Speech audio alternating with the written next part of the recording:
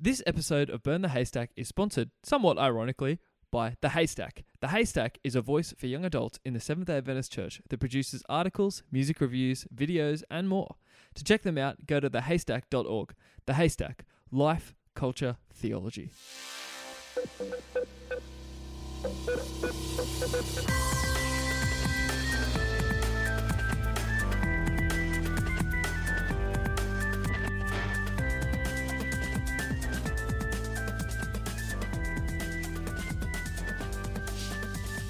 Welcome back to Burn the Haystack with Josh and Jesse. I am Jesse, And I'm Josh. and this is a conversation where we save the best and burn the rest of culture and faith practices. And we have a lot of fun along the way. Oh yes, lots of memes, but today is a good one. Today is a good day. It's a cold day here in Palmerston North. How's the temp over there in Hamilton, my friend? Yeah, there's been a cold snap, eh? I'm shaken up. Yeah, dude. I'm talking to all my Australian friends, and they're like, dude, it's like 30 degrees. And I'm like, dude, it's like 11. It got down to like 12 degrees on Sunday here. We were like shaking in our boots. It was crazy. That's Celsius for all our American listeners.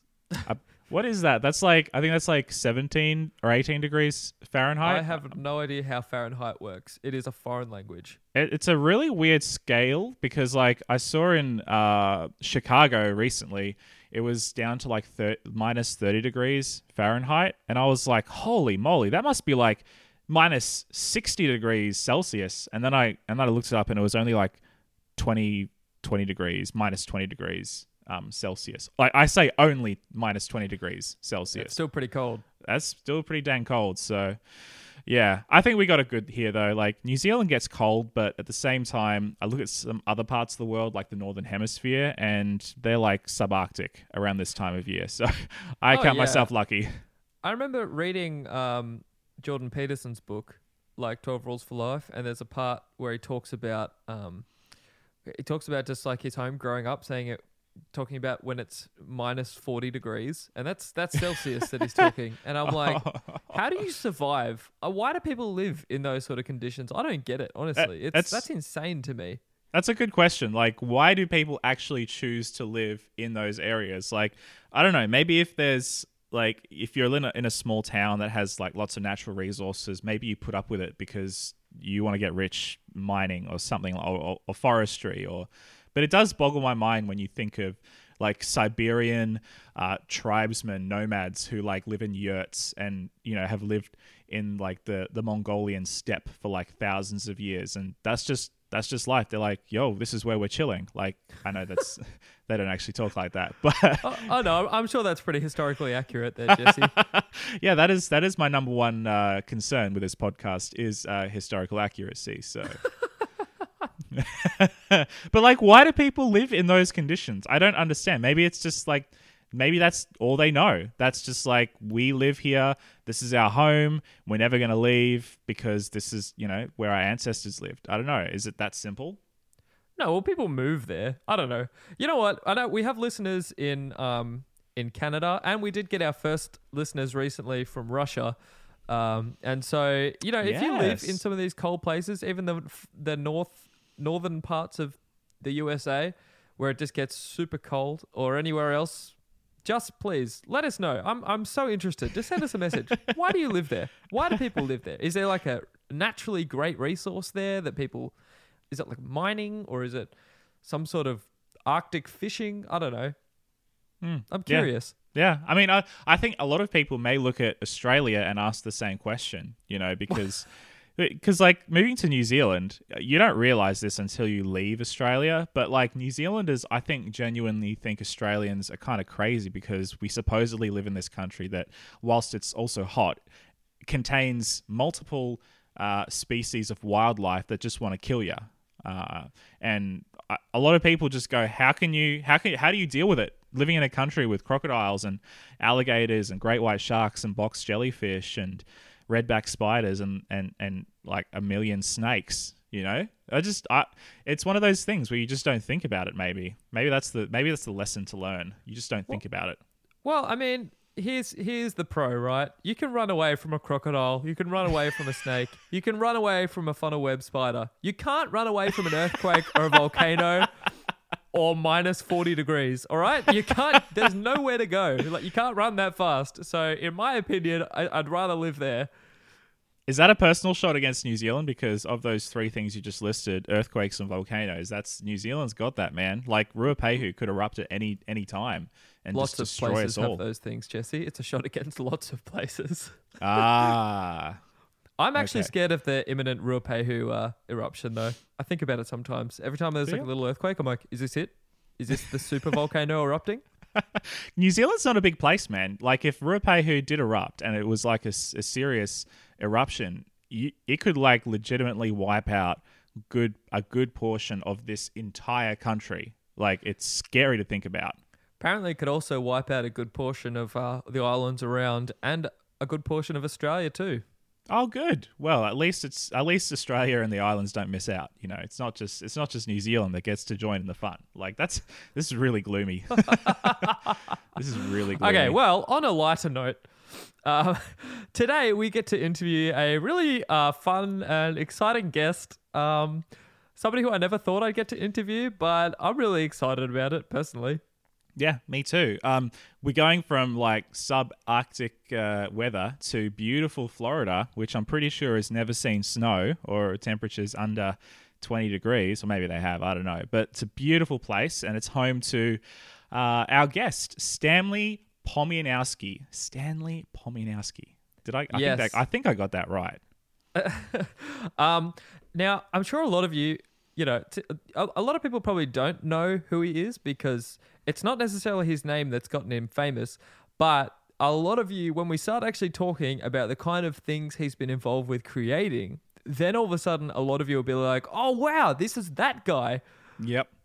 I didn't know that he was involved in a lot of the projects that he has actually worked on until, very recently. So if you guys know the Adventist Trading Card skit on YouTube or on Facebook, or the Adventist Alert app. Yes, the Adventist Alert app video, or the Ellen Alexa parody.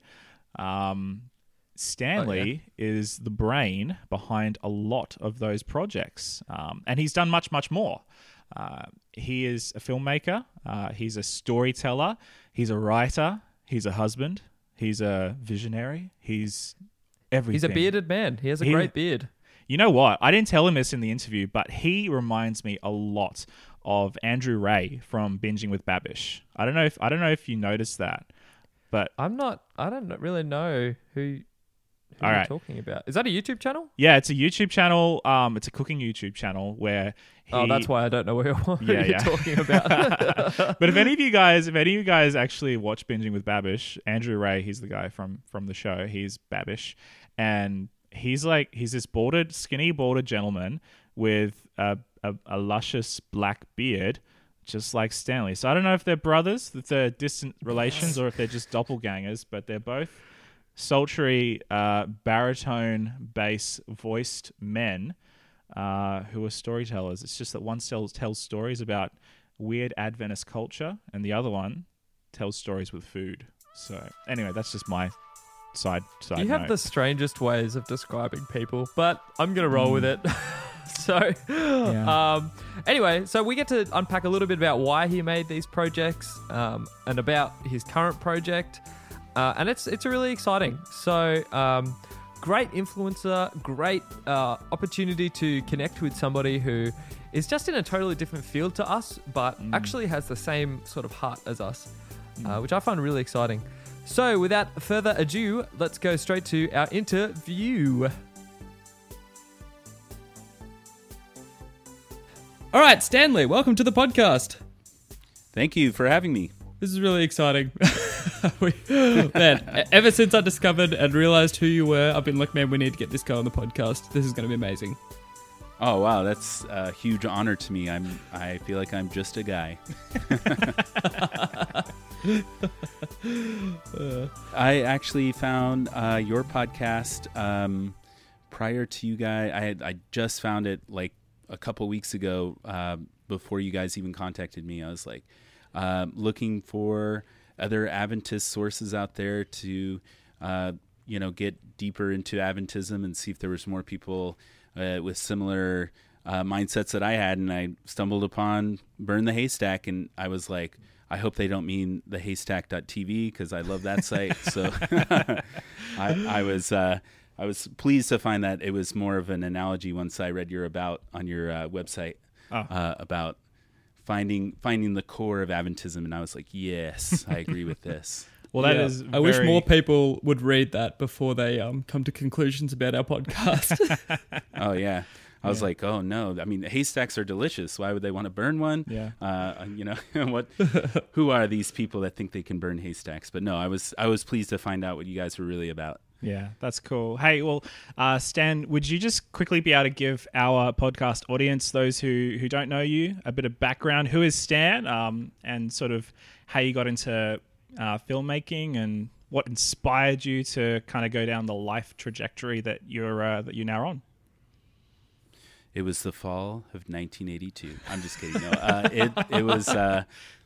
I'm a storyteller at heart, if you can't tell. But I started making little films when I was very young. I used my dad's VHS recorder, and almost every summer I would go to my cousin's house, and we would always make films together.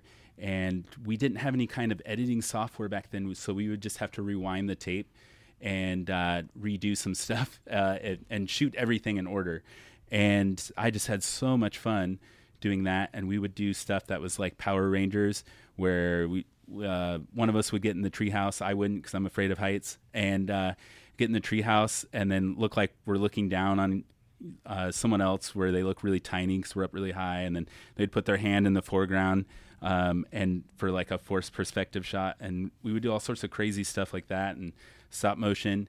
And I took a class in high school, and I just thought, wow, this is a lot of fun. And right as I was about to graduate, I was actually going to go into computer animation, but Southern Adventist University added film, and in my household, there was pretty much no question I needed to go there to find an Adventist wife. And so I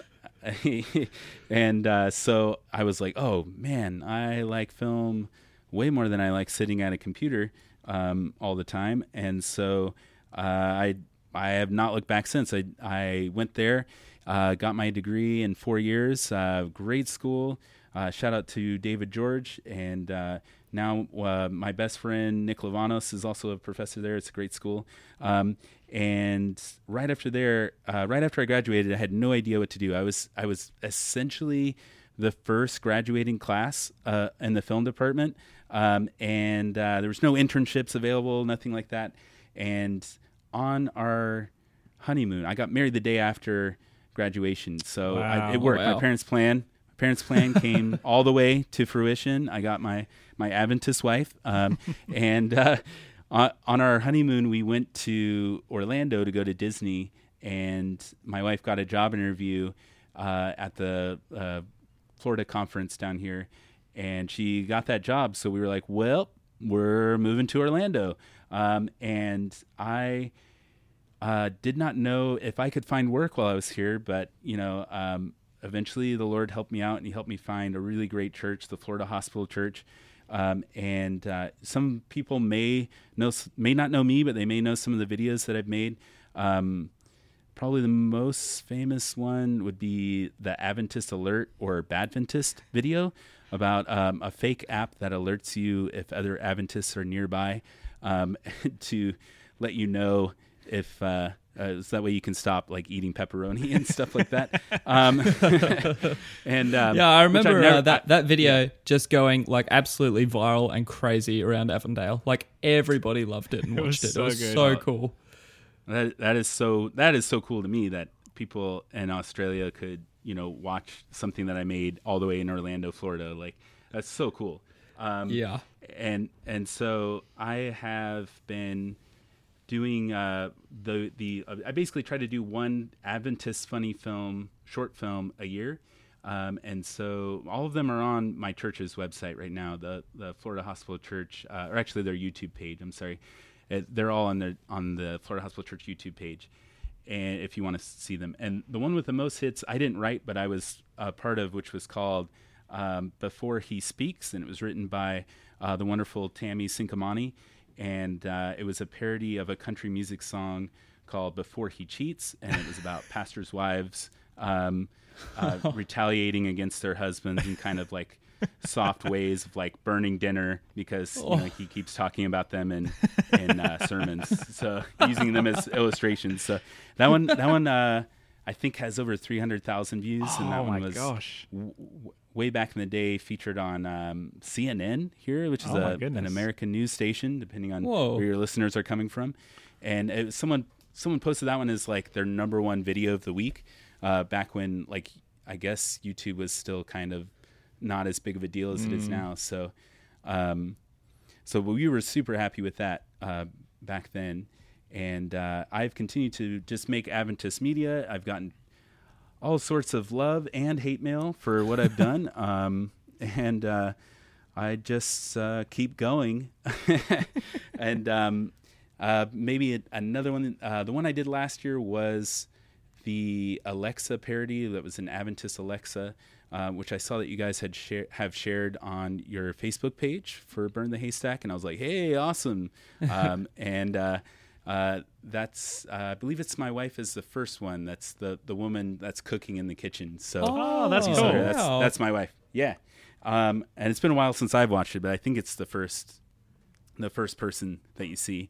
And this year I did not make a funny video because I made a whole funny web series called Ellen versus the World, and hopefully you've heard of it, or hopefully you will watch it soon if you haven't, to you and your listeners out there.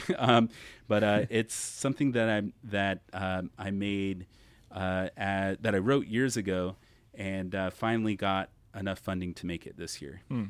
Yeah, awesome. I love. So at the time of this recording, the first 3 episodes are out, and I absolutely, from the first episode, I absolutely fell in love with this web series, and so the second episode particularly, I don't think I've ever had a web series that actually made me just laugh out loud so hard at some of the moments, awesome. Just because I could just relate to it so much, and it's an existential way of relating, because you're laughing, but you're also kind of like crying internally as well. Yeah. Oh man, that's great. That's great. Yeah. I make a cameo in that one too. I am a vomiting church member. That's me. You're vomiting church guy. Oh my gosh. Yeah. I did see that, and I think that actually was the scene that made me laugh so hard. Because, not to give too much away, our listeners, you guys need to watch it when you can. But there's a scene where they come up to the church, and this, Stanley is throwing up out the front of the church because of something like, terrible that's happening inside. Yeah. Yeah. It's like, it's drums. So I'll blow it. I'll ruin it. But I wanted to put it in the trailer, but the producer was like, no, you can't give that away. That's like the best thing ever. But I agree. But I when I wrote the script, I was like, I know that I must do this part. Like, I don't want anyone else to do it. Like, I can't ask anyone else to be this person. Like, I have to be brave and be vomiting church member who is very upset at there being drums in the service. But and if you guys want, you can edit it out that I blew it. That's okay. Either way. That's so good. No, man, it's your video. You can blow whatever you want on it. But the vomit looks so real. It wasn't real, was it? No, I did not force myself to vomit. It was actually oatmeal. And carrots. I believe that we chopped some carrots into oatmeal. And that's not what I was doing is I actually had to add some water to it because it was too thick. Like the first take, like it wasn't coming out of my mouth. So like I had to basically go to a drinking fountain and with the oatmeal and carrots in my mouth, and then just drink some water but not spill anything. And then we're like, waiting for the take. And, I can't call action, even though I'm the director. So I'm waiting for someone else to call action. And, because if it was action, it'd be all over the place. And Oh man, I just had a blast doing that part. It was a very stressful day, and that was just really cathartic to just be able to puke all over the place. That's crazy. I want to talk about Ellen versus the world, because obviously that's why we're here and talking about this stuff. But before we do that, could we just backtrack a little bit? How did you actually get to start making these amazing, crazy, I suppose you could mostly say parody videos with the Florida Hospital, because you're kind of in a unique position. I don't know of any other person, maybe there are probably people out there who are actually doing that in Adventism. Was it your idea? Sure. Did the Florida Hospital ask you to do it? How did this come about? Well, my first job ended up being part-time at the Florida Conference and part-time at the Florida Hospital Church. And after my internship was over, I was like, the conference wanted to hire me to make documentaries about disaster relief, because I had made one that they really liked while I was interning. And I was like, man, I really don't want to do that. And I mean, disaster relief is great. I mean, I don't have anything negative to say about those efforts, but I just needed in my heart to tell stories, and that were I needed to write my own stories. I didn't want to document stories as my whole life, so I begged the hospital church to make my internship into a full-time position, and luckily they made it work. And so I worked there for 6 years, and I was paid to make sermon illustrations, and so I made a lot of stuff that is probably lost to time, that was more serious, but still like skits or whatever.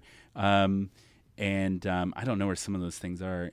But and then every year our church would do this fairly irreverent event for our church retreat, where we would every year we would go to a local camp in the state called Camp Colaqua. And the Saturday night program would be like the time where after sunset we would sing, we would let people basically do a talent show where they could do these secular songs, and that had tons of drums in it, and it was a wild time. And the host is just a hilarious guy, and we would have these planning meetings, and he said, "What's the video you want to make that no one's ever let you make about Adventism?" And the video that came out of that was Adventist All-Star Trading Cards, because I just had made jokes. You guys can look that up on YouTube. It's out there. But people had... I was making jokes about how I don't know all of these Adventist heroes.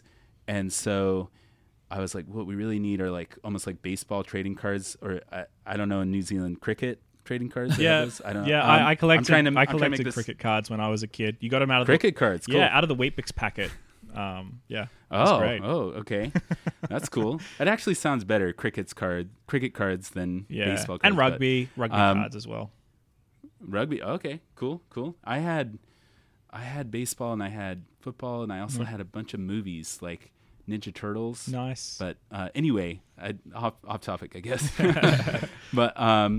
But so I made this funny video about like, what if we had collectible cards that were for pastors, and like, what would the stats be? Would it be like baptism stats, or like what is all of that? And then each pack would come with a piece of Wham, which I don't know if they still make Wham, but it's like a veggie version of ham. And so it was like veggie ham called Wham, and you'll just have to check that video out. But that was the first thing I made out of college, that crazy thing.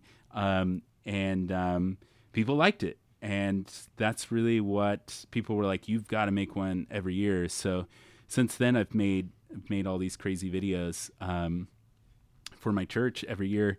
And I've been doing those for fun and not for pay ever since I stopped working there. And it's been about 6 years since I have not worked there. And sometimes I really regret not working there, but I currently have my own business, so I'm very pleased with that, because without doing that, I'm not sure if I would have had the time to make something like Ellen versus the World. So tell us a bit about, I guess, with Ellen versus the World, what's I guess your heart behind it? You know, like what makes you? I mean, it's obviously a huge undertaking. Like it's a big task, and you know, I'm guessing you've got a bit of a vision for where it's going to go. But yeah, I guess what's sort of your heart with each episode? Good questions.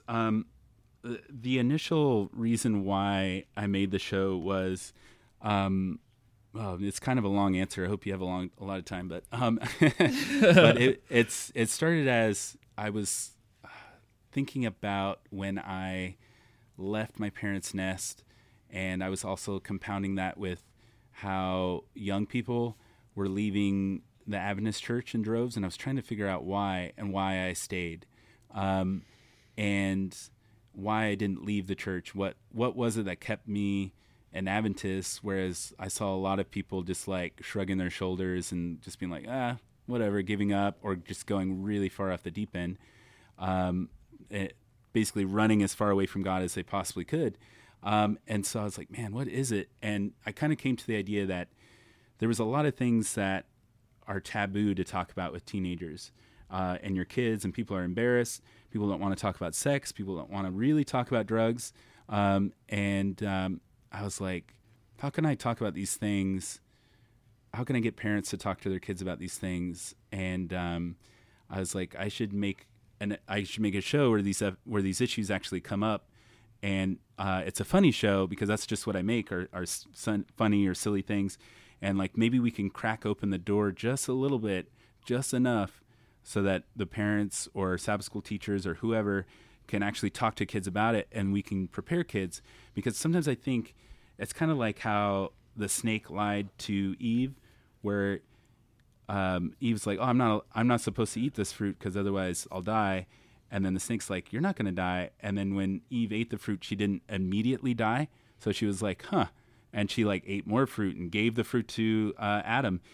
Because she didn't see the immediate negative results. And I feel like sometimes all we hear is like, don't have sex before marriage. Yeah. Why not? Don't do it. You know, like, and that's it. And so it isn't like, hey, you know, like sex is a really powerful thing, and it's almost too powerful to share with more than one person. Maybe would have been a better answer sometimes, or just talking about. Frankly, talking to people about STDs maybe would be good too, or what it's like to be a parent. And at best, my high school prepared me to not have sex by making me babysit like a sack of flour for a month, and being like, "See how annoying that was? Just imagine a baby, and like that's it. That's all they got.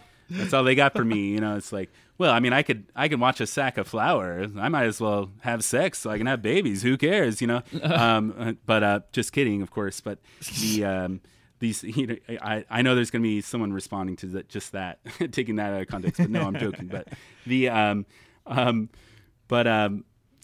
so I wanted to create something. So like in Ellen, it's so innocent. It's super innocent because she's concerned about holding hands with her boyfriend. And what's really happening, what I'm really trying to do is I'm trying to give parents an opportunity to talk to their kids about relationships. Because,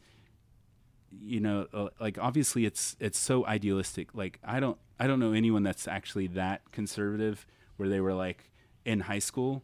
That was probably more like sixth grade for me, like being like, oh my gosh, I'm holding hands. But we created these Bible studies to actually, or study guides so that parents could ask the questions like, hey, do you think that was appropriate for them? Or like, what's the line of appropriateness? And then, the feedback that we've gotten is that the discussions have been really good with parents and their teenagers to talk to them about relationships and what's appropriate, because we also have like it's mentioned where the super classic type of relationship where the mother and father are like, oh, he courted me, asked my father for permission, and things like that. And it's like, those are silly and funny. And I've lured people into talking to their kids about relationships. Like you're tricking them without them knowing it. I have tricked them. That was kind of my sneaky goal, was to do something like that. And I've always found it disheartening too with the people that have immediately jumped on like the trailer and told me things like you're going to be losing souls, not bringing people to God. And I don't disregard those things immediately. I definitely take those comments very seriously. So so if anyone's out there listening that wrote those comments, like, just know that I'm not brushing you off. Like I want to make sure that I'm not driving people away from God. That's like the last thing I want to do. But I was really just trying to create a better and stronger relationship between teenagers and God and teenagers and their parents. Was my real goal. And then on the flip side of it is I also wanted it to be something that was incredibly entertaining, that kids would actually watch of their own free will and not be forced to watch. Something that teenagers would find. Because I feel like if something is pure just propaganda or like super idealistic, like, look at this perfect Adventist family always making the perfect Adventist choices, like it just is not, it's not real life compelling. Yeah. And then these teenagers are going to see it coming from 100 miles away of like or kilometers away, and and they're going to see it coming, and they're going to go yeah, right, I'm not watching that garbage. Like that's like the things that that's the thing that the conference level people want me to watch. Forget it. Like they're gonna that's my thinking anyway. It's been a while since I've been a teenager myself, but I always just rolled my eyes at a lot of things that were like, gee whiz, we're gonna blah blah blah, and this is gonna be so perfect. It's stuff like that I was just like, I wouldn't watch that garbage. But so yeah. There's definitely places for it. There's some great radio shows for kids that are younger, but even my 11-year-old son kind of is like over some of those things. He's like, oh, this is for babies, when it's something that's this perfect idealistic thing. And I think people harp on me because they want this show to be about perfect Adventists that are cool and that are cool yet extremely conservative. And I'm like, I don't know if that's possible. I don't know if that's possible. But that's a thing. Is that a thing? Are there super cool, really, really conservative Baptists? I don't know.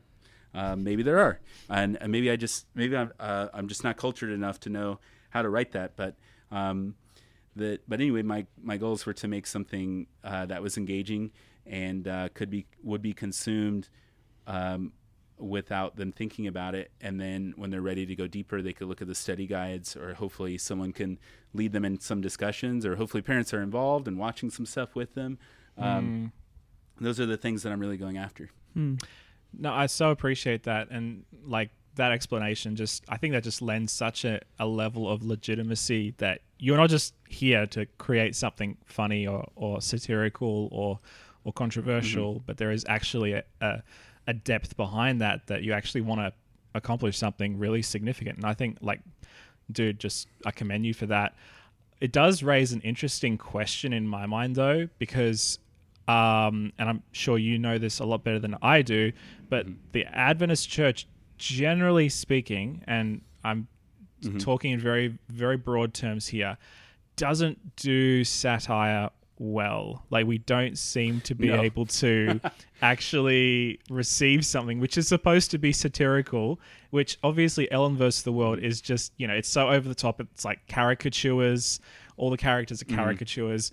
And from a lot of your work that you've created in the past, you just read those Facebook comments or those YouTube comments, and you tend to see the same responses over and over again. Right. Isn't this terrible? Oh, you're mocking the Adventist Church. Oh, you're being a scoffer. You're being the same Bible verses get raised over and over and over again, and the same responses. Oh, yeah. The thing that bothers me the most is how the comments where people equate mocking Adventist culture with mocking God. Yes. Like, that's what bothers me the most, because we never, ever, ever mock the actual beliefs as far as salvation issues or the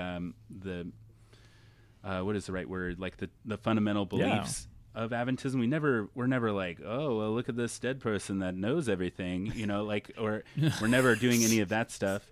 We're making fun of some of the weird stuff that we do, that is confusing to other people.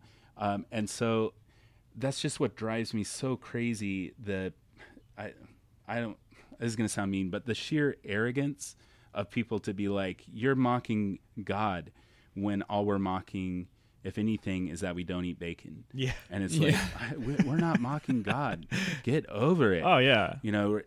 I love that scene. I love that scene in episode 3 where like the dad's driving Ellen home and she like talks, oh, I was offered bacon, and he like just slams on the brakes. Like that just had me cracking up. It was so good. Yeah. Yeah. It's like I wrote that as if it was as if she were offered hard drugs. Like you offered like, were you offered cocaine? I don't know if I'm allowed to say that on your show, but that was basically the mindset that I was telling the actors to go through, because it's just like it's crazy. Like I to this day don't eat bacon. I don't know if I could ever make myself eat bacon, but it's just been so ingrained in me. But it's like one of those things where growing up, it'd be like, I was at so and so's house and they were eating bacon, and it's like, confessing to your parents. You're like, well, you can't go to their house anymore. That's it. No more going to their house. How do you think? How do you think we got there? Yeah. Like seriously, how do you think we've gotten to this place as a Adventist culture where I almost want to say we can't take a joke. You know what I mean? Right.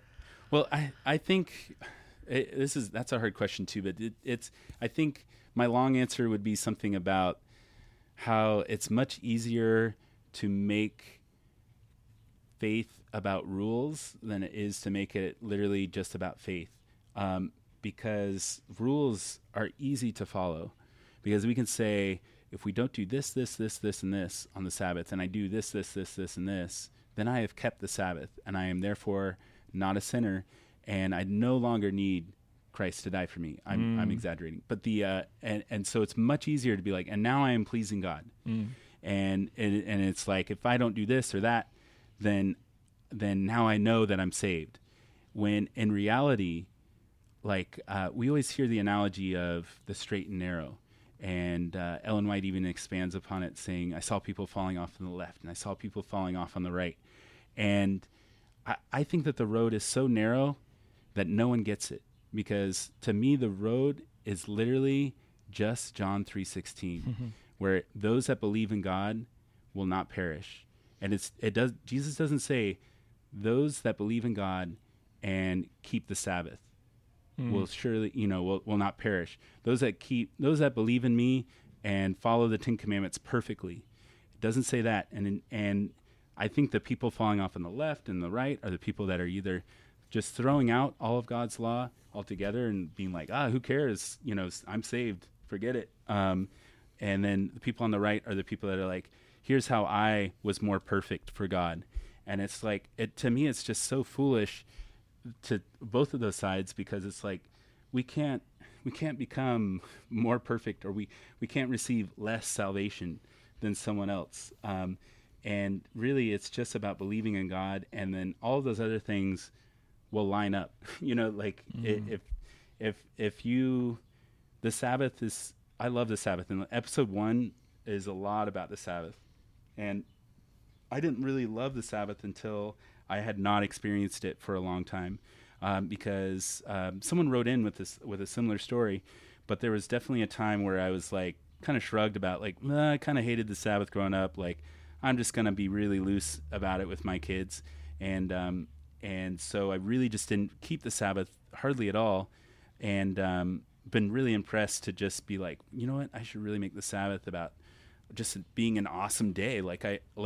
I as the father of this family, I have a responsibility, and I need to make the Sabbath awesome for my kids. And I need to make it not like a day to just turn off your stuff, but a day to just really be like, make it a fun, great day, a day that they look forward to. And that's been my journey, is trying to make that happen. And I don't do that because I'm trying to keep the rules better.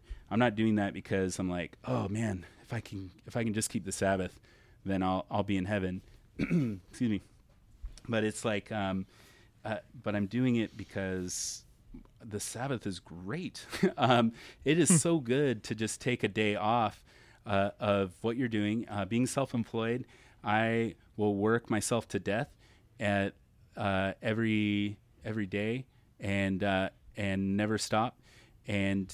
But when I can be forced to take that day off, I can replenish my mind, my body, and my soul, and it's so great. God knew what He was doing, forcing us to take a day off, and maybe force is too strong a word, but suggesting we take a day off was really just so beneficial for us. The health benefits are really good, and it's just it's really need to take a day off. And I feel bad for pastors. You guys are pastors. It's like, when do you really get a day off when you're a pastor? Well, I think God has hardwired it into us. Like, I think He's hardwired the universe to observe rhythms, and I think we're just the same. And it is kind of crazy sometimes that when I'm done with a sermon on a Saturday afternoon, like, there's always the temptation to go over to somebody's house for lunch or go and do visits and stuff like that. But at the same time, there is a little part of me that just goes, let's just leave and go up into the hills somewhere and just like disappear. You know what I mean? Yeah, you understand like why Jesus did a lot of retreating. Like He's like, I'm tired, guys. I'm tired of this. I need a break. Absolutely.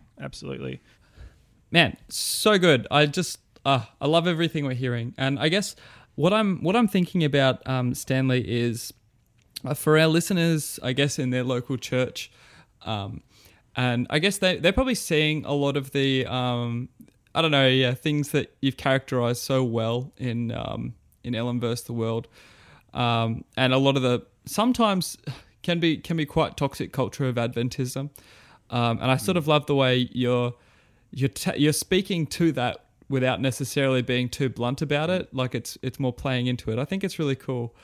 But I guess my heart goes out to a lot of those. There's a lot of people who are very creative in local churches, and they might not have the same sort of opportunities you do.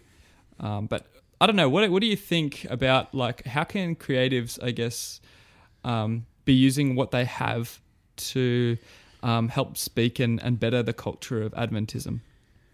Oh man, that is. I wish I could solve that question. You don't have to. Just any suggestions or thoughts? Yeah. Sure.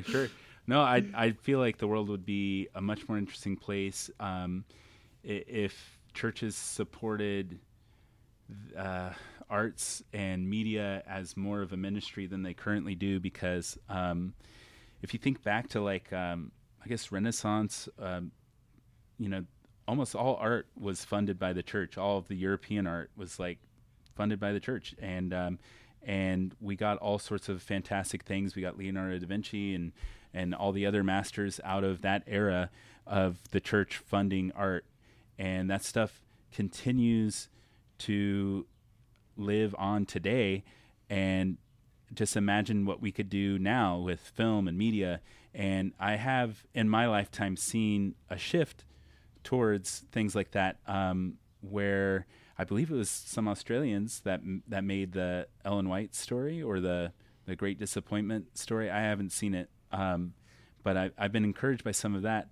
And we now live in an age where there's almost no excuse to make media. It is absurdly cheaper than it used to be to create super high quality media.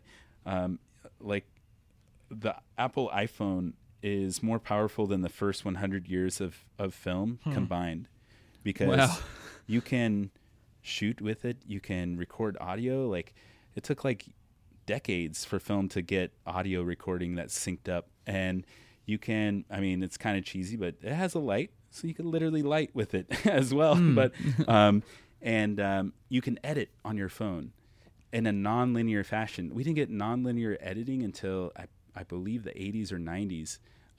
And that's just so incredible what's available on your cell phone or on your iPad or whatever tablet. And so the best encouragement I can give you is to just keep doing it. And eventually you'll get something that's a really great project as long as you continue to learn as you make something, whether it's painting, music, video, and you can just continue to learn and just get better and better at your craft. And then the other really important thing is to find other people like you. I can't say that I did all those funny church videos by myself. I found some really great partners along the way. Tammy Sincamani, I mentioned earlier, another one of my friends, Enrico Marcelino. He and I did a lot together in some of the best of era of my Florida Hospital Church videos.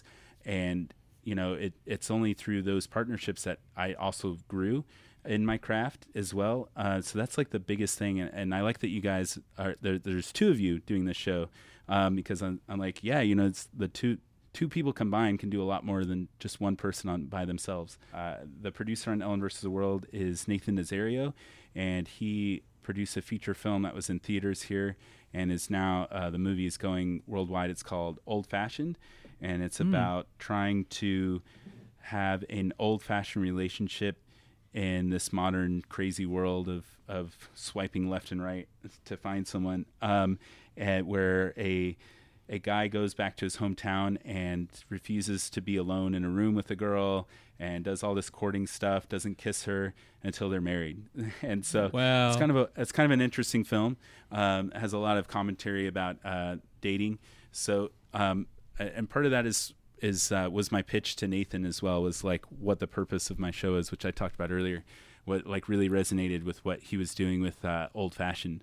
But my biggest advice is definitely just keep doing it, is just to keep making stuff and learning and aligning yourself with other people that also have the same interest. And you'll be surprised at how much you can learn from other people and how much your craft can grow. I really wish that the church would spend more money on this type of stuff. I think we would see a new renaissance, so to speak, of higher quality Christian media coming out there,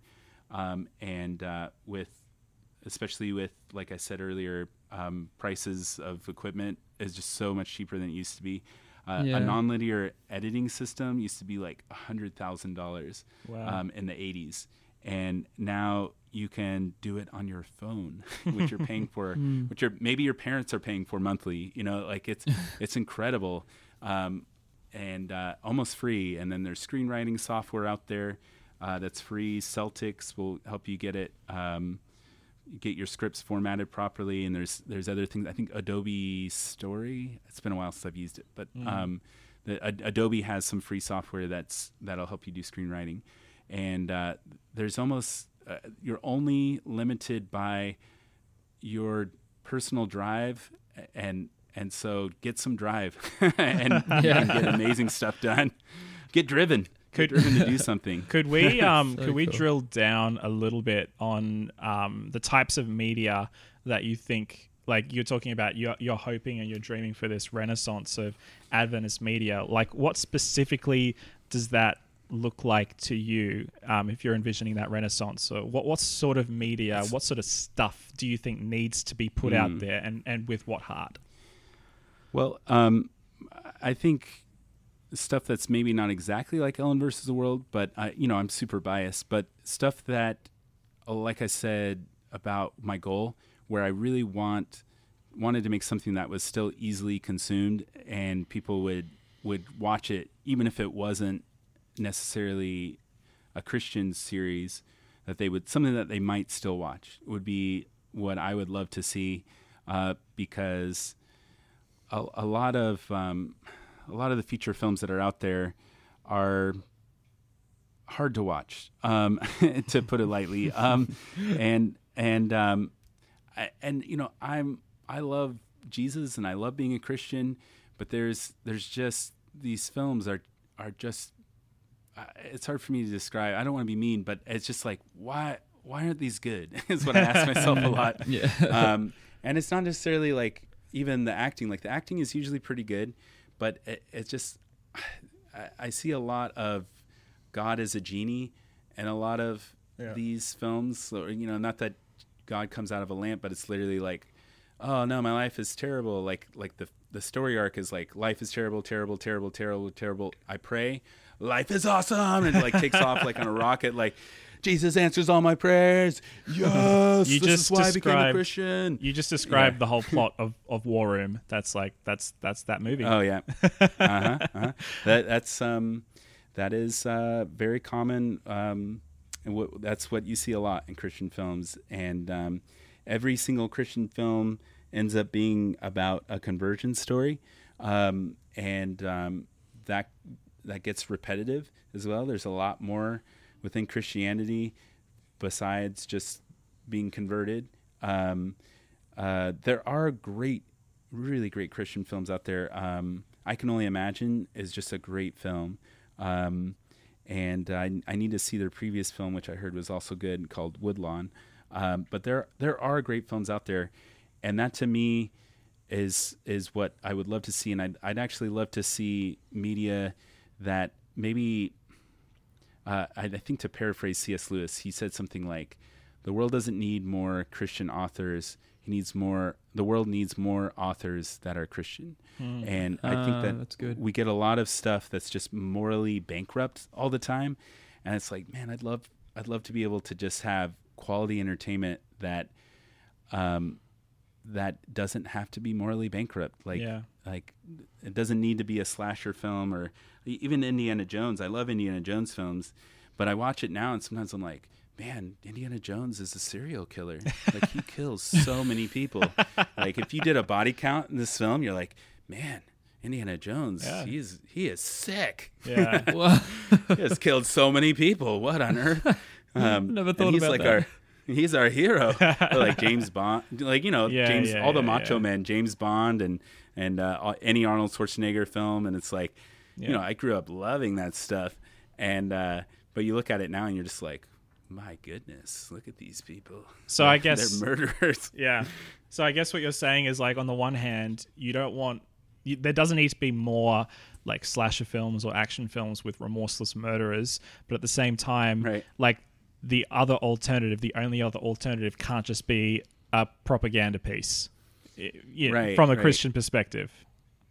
Right. Like it's like when people are like, oh no, we need more Christian films, and they go like really, really Christian films where, there's a whole spectrum that we're leapfrogging over, and I just think we could fill that out, because for a long time in cinema there was still just a lot of just great pieces that weren't necessarily morally bankrupt along the way. You can still have good stuff in there, good lessons. One of my favorite Christian films that's not a Christian film at all is 3:10 to Yuma. There was something about that movie that really spoke to me as a Christian. It has Christian Bale and Russell Crowe. It has one scene in it that's horrific that gave me nightmares. It was so gross, I'm just putting that caveat out there. If someone's like, let me go pop in 3:10 to Yuma, Stanley said it was a great Christian film. Let me show my children this film. But there's like a really violent scene in there. So watch it first, and maybe, learn where that scene is and skip it if you're going to show it to your family. But it's basically about a criminal that is completely heartless and played by Russell Crowe, and Christian Bale plays this guy that's trying to turn him in for a ransom because he's poor, and he has his son with him. And I don't want to blow the ending, but the ending just hit me as, wow, love hath no greater gift than this, in this moment. And it was like the only thing that defeated the super evil, heartless villain was a huge act of love. Was the only, trying to beat him up, trying to subdue him, none of that worked. But he was broken by love, and I was like, oh man, this is my favorite. This is my new favorite Christian film. So there's stuff like that where perhaps maybe I don't like how some people just immediately throw everything away, where I feel like, there's a lot of lessons out there, and actually most films try to still have some kind of good moral to them. if you really dig deep enough, and maybe that's just what I enjoy doing sometimes, is digging really deep into these films and trying to figure out what makes them good and where is the good in this movie. Wow. I love that idea. And I think there's been so many amazing lessons that I've learned through pop culture and, popular media rather than just I don't know. Yeah. Like I appreciate a lot of the Christian media, obviously, but, yeah, I think there are so many things I've learned through other things as well. It's been so helpful. And so I'd love to see more of that. But I guess, something you sort of mentioned at the beginning, that with the projects you've done, and I guess while we're talking about, as soon as you branch off and don't do sort of propaganda stuff, a lot of people feel the need to be vocal about it. Yes. So you've received a lot of praise for your work, and a lot of, obviously, things don't go viral unless people are interested in them. Yeah. But I was thinking with Ellen vs. the World, I've looked at the comment sections and stuff, and there's a lot of people who have different opinions to me on there, and they get really frustrated by it. How do you handle criticism? Oh man, do I handle it? That's the other question. Yeah. For the most part, I've learned to not engage with those people because, unfortunately, they've already decided how they're going to feel about this project, and I think right now what surprised me is that there's currently, as of this recording, more positive than negative, and maybe that shouldn't surprise me, but because I feel like people are like way more likely to comment on something they hate than comment on something that they love. Like we'll get maybe a like, but not a comment, but man, if someone doesn't like it, they will really, really let you know. And I still read those, and sometimes I have to pause and, really think like, okay, am I really, are they right? I want to make sure that I'm aligned with God. Is basically the way I feel. There was a video that I made, an Alexa parody, and that one got the ultimate negative comment because someone did a full hour-long sermon about how terrible that video was theologically. No way. Yes way. And I don't know the actual group's name, so I can't quote that, but you could probably just search that video. But maybe some of you out there have already seen it. But someone sent me the video, and I was just like, whoa. And I'm like blown away by how deep that they have analyzed that video. And I was even embarrassed because I was like, these people have thought about this video more than I have. They've got some really good points. Like whoever made this video, what a jerk, and I'm like, wait a minute, that's me. Oh no. And so I don't necessarily like brush them off, but I really try to think. I really try to see like where they're coming from because. Some people are just raised that all media is terrible, and some people really do have some valid points about some of the things, and I definitely have tried to adapt some of those things because I really, really, really want to bring people to God, and I really don't want to drive people away from God, and so I take those seriously, but.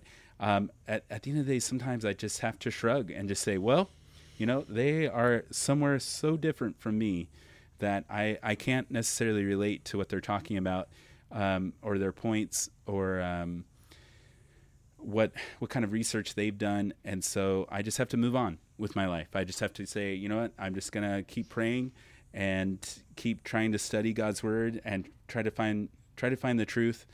And they are somewhere else in the truth, perhaps, but not in the same place as me. And I just have to move on. Wow. Yeah, that's pretty profound. And I actually like, there's I suppose a little reminder as well that when you see something positive, you should actually take the time to comment on it or speak to it. Oh, that'd be wonderful. Yeah. Like we struggle with it too at the podcast, like sometimes it's just, you put something out there and you're really proud of it, and then it's just silence. Yeah. And you don't hear anything until you start probing. You're like, hey, what did you think about it? People are like, oh, I really loved it. I'm like, well, why didn't you say anything? Like, why do I have to come and Yeah. chasing you? Oh, yeah. You know? Exactly. Yeah. In fact, I think the best analogy of this is Google reviews. This is something I learnt from a friend of the podcast, pastor in Melbourne, Jono. Man, he Google reviews everywhere we go and leaves reviews. Oh, wow. And I'm like, that is so good of you, because I would only do it if I was angry at a place, but I use Google Yeah. reviews all the time. I won't go somewhere unless it's got decent Google reviews, but I never write them myself. So recently I've been trying to say, you know what, if I liked it, I'm going to leave a review, you know? Yeah, that's good. I need to start doing that too, because it's really like something has to be like an 11, like out of 10 Yeah. for me to be like, yeah, you know what?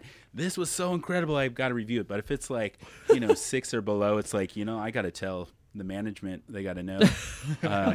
They got to know this is wrong. Or if it's an 8 below, you're like, no, they've got to know that this is not a 9 or a 10. No, I'm just kidding. No, but yeah, we're just like, why are we so free with our negative reviews and not so free with our positive stuff? That'd be great if we could hear more positive stuff. Absolutely. Absolutely. Hey, well, look, Stanley, we are almost up to an hour, so we are coming to the end of our time together. It's sad. It's tragic, I know. I'm sad. But hey, you've got a whole bunch of young people listening to you, teenagers, 20-somethings, and maybe above that. Who knows? Probably above that. Yeah, definitely. But a lot of creatives, musicians, artists, filmmakers. If you could say anything, you were just sitting across the table from a young creative, and I know you've already kind of spoken into that, but if you could just say one thing just to speak into their lives, what would you say to them? I'm trying to think of the best way to word this, but it would be something along the lines of oh man, I'm drawing a blank on how the best way to word this, but I'll give an analogy first. The creator of Bugs Bunny, he said every artist has within them thousands of bad drawings, and I'm paraphrasing, but the faster you can get through those bad drawings, the better. And so I would say every day, work at your craft, because Ellen versus the World didn't just pop out of nowhere. I literally wrote it years ago, probably 5 years ago. And when I hit 30, so 6 years ago, I think I wrote it about 6 years ago. When I hit 30, I was like, I wanted to be a writer when I left college, but I haven't actually written anything. And so, yeah, it's pretty dumb, right? As if someone would just be like, hey, you over there, you look like you could write. Here's $1 million. Like, it's not going to happen. And so you have to just keep doing your craft. So when I hit 30, I took it upon myself. I read some writer's habit forming thing where he did this thing called 1-2-7-14, where he was like, I'm going to read 1 screenplay a week. I'm going to watch 2 movies and take notes on them. And I'm going to write 7 pages. I think he did 7 pages a day, but I was just like, I can't do that. I have a job. That's insane. And so I was going to do 7 pages a week. And then all in all, you'll spend 14 hours in story. And from that, I've written TV shows, Ellen versus the World, 2 feature-length films. And I've written all these things. And then when I hit 35, I was like, okay, I've written all these things and I have not made anything. So then I pushed really hard and I sent those scripts out there. And the feature length may still happen, developing it with Nathan. So no promises at this point. It's a modern day parable that I'm working on. And we're still working on a title, but it's based on one of the parables of Jesus in a comedy setting, modern day comedy setting. And I won't tell any further because I don't want anyone to steal my ideas. So Cool. But look out for that in the future. But then Ellen versus the World stuck in it, and I found some very gracious people out there who wish to remain silent, be silent partners about this project, and they were able to give us some funding to make it happen. And so look at, oh, Stanley just, he's making these videos on a whim, but literally Ellen vs. the World has been 5 years in the making, if you can believe it. Wow. That's insane. And I have one last question, and then I'll hand over to Josh. But sure. Ellen versus the World, the main character Ellen, is that intentional because of Ellen White, or like how did you come up with the name of your lead character? The show was almost called Not a Cult or Cult-ish. That's so good. That is some inside information. I don't know if I've ever shared that with anyone, but it was like Cult-ish or Not a Cult was what I was working on. People were just like, you can't do that. So then you just named one of the episodes after it. Yeah, Not a Cult. The name Ellen, I always knew it was going to be Ellen because of being a Seventh-day Adventist as in honor of Ellen White, so to speak. Maybe honor is too strong of a word. I don't know. But the homage in relation, homage to, that's probably the right word, an homage to Ellen White. The versus the world really is birthed out of what I perceive as our as a very Adventist attitude, as we are very, very concerned in general of not being of the world, that we often maybe even create some over dramatic opposition to us. So we often feel like it's us versus the world. If I dare to step on some toes out there in the world, but there is quite a mindset about that, and so that's where the title came from, was Ellen versus the World, and probably a little bit inspired by Scott Pilgrim versus the World as a title, but it has nothing to do with that movie, except for just I thought the title was cool, I guess. It is a cool title. Oh man, I have loved our time together. So thank you so much, Stanley. Any last words to finish us off? Well, I would say I was inspired by one of your episodes of the question of, are we a church or are we an institution? And I would say, or are we a movement? I'm sorry, or are we an institution? And I would love for the Adventists to get back to being more of a movement of proclaiming that Jesus is coming soon, because I feel like that started as our focus, and I think that should be our focus again. I don't know. I think Jesus is coming more soon today than he was, but that's just something that's been on my mind a lot, is like, hey, let's get back to that.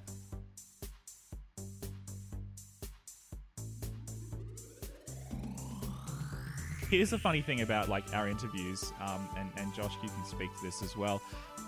A lot of the time, we kind of just get on the horn with somebody on Skype, and we just kind of chat to them for a little bit, and then we just kind of go, okay, let's get into the interview now.